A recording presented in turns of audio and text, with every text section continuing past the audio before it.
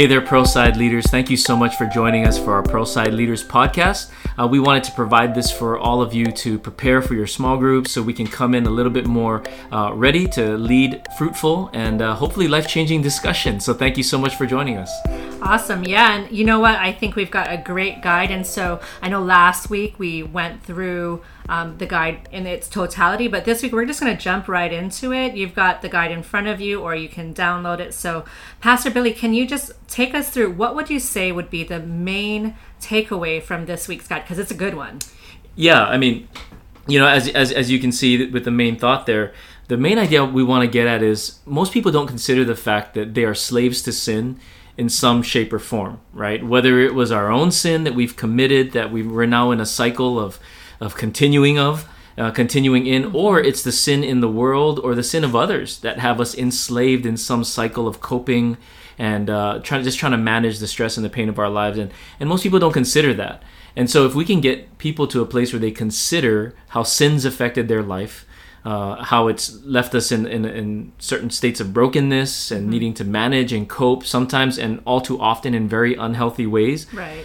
If we can become aware of that, then we can start to talk about how we can mitigate and to make better decisions and to break free from the sin cycle. And as we heard in the message this weekend, through Jesus and His Word, it's the only way to experience true freedom, as Jesus said. So as you look at the discussion questions down there at the bottom, as you reflect on the main thought passages and the weekend sermon, what is the Lord highlighting to you and why?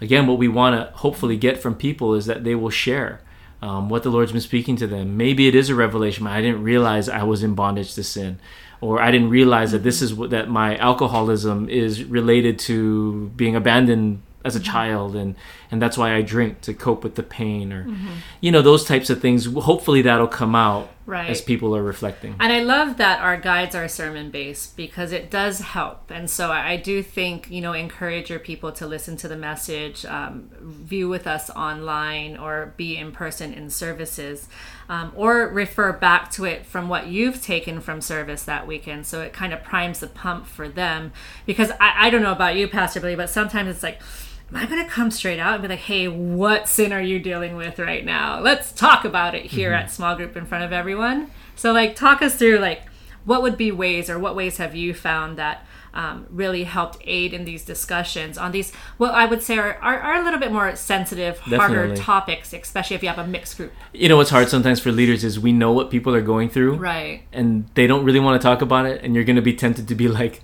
no, why don't you talk about this sin? And or what stands out to you? I need to read the Bible more. No, what you need to do is be a better husband. That's what I want to say, right? Don't do that, by the way. Don't do that. Because sometimes people aren't really ready to process that, and so maybe in the reflection they're sharing something kind of vague.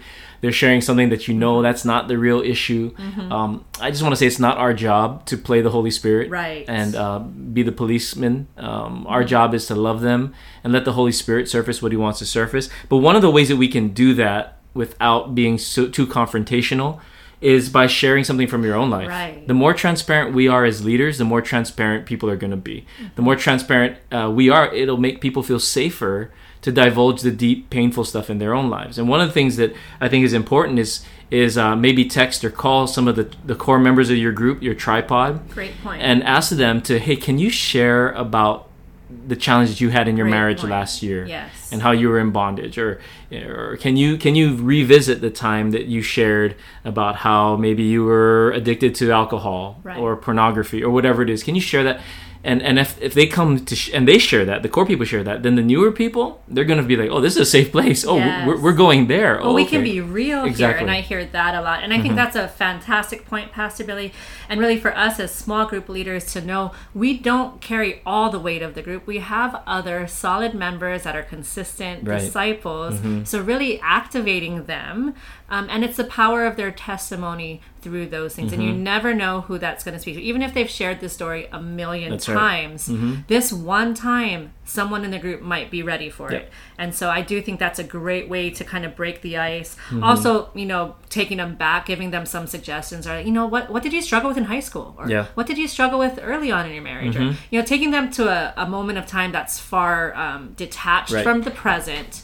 It is a safer way to enter in, and then you're kind of just letting the Holy Spirit breathe in those moments and guide the conversation. And we're always coming back to, but God can set us free. What in his word are we going to stand on? How are we going to apply Right. this? So if you look at question number 2, how has sin affected your life in the past? How were you a slave to sin? What happened and what did you learn through that? This is probably the part where you'd want to prep your small group core, your tripod, to share something that is not the shallow, I need to read my Bible more, or this one time I said, darn it. Be a little bit more real with the actual stuff going on in your life, because that, again, will make people feel safe to share. And maybe, sometimes we talk about, being a slave to sin is a little bit of a, I'm not a slave, but that's the term Jesus used. And in reality, we don't recognize that we are. And sometimes we minimize kind of the sin in our lives, where Jesus would say, no, you're actually a slave to that. And so prepping people to come ready to share, and us as the leader having something that we are going to share to break the ice, is going to be super important. That's great. Great points. And then again, sometimes question 1, what stands out to you the most? That can take a good long time. But let's get to I really want us to get to the part of reflecting on how sin affected us in the past. And again, sometimes it's our own bad decisions, but sometimes it's the fact that, like for me, my dad was a drug dealer, my parents were divorced. That had nothing to do with me, but it greatly affected my life, and it made me a slave to sin.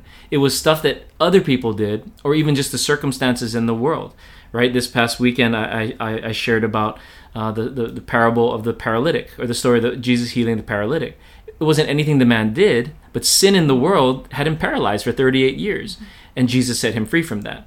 So sometimes the things that we just go through circumstantially, we don't recognize or realize made us a slave to sin. And we want people to share that, reflect on their story, what happened that had you enslaved to sin, and share that with the group. And a great equipping point, say your group gets stuck there and they're really not ready to share, because maybe a lot of people, they don't reflect on this stuff. They just keep going And this forward, might be the only time that they stop and reflect. And it might be the only time. So, again, like we said last week, be okay with the silence. Maybe say, hey, we're going to sit still for like 2 minutes and let's ask God, like, is there a pattern in my life? Is there something I've continually struggled with?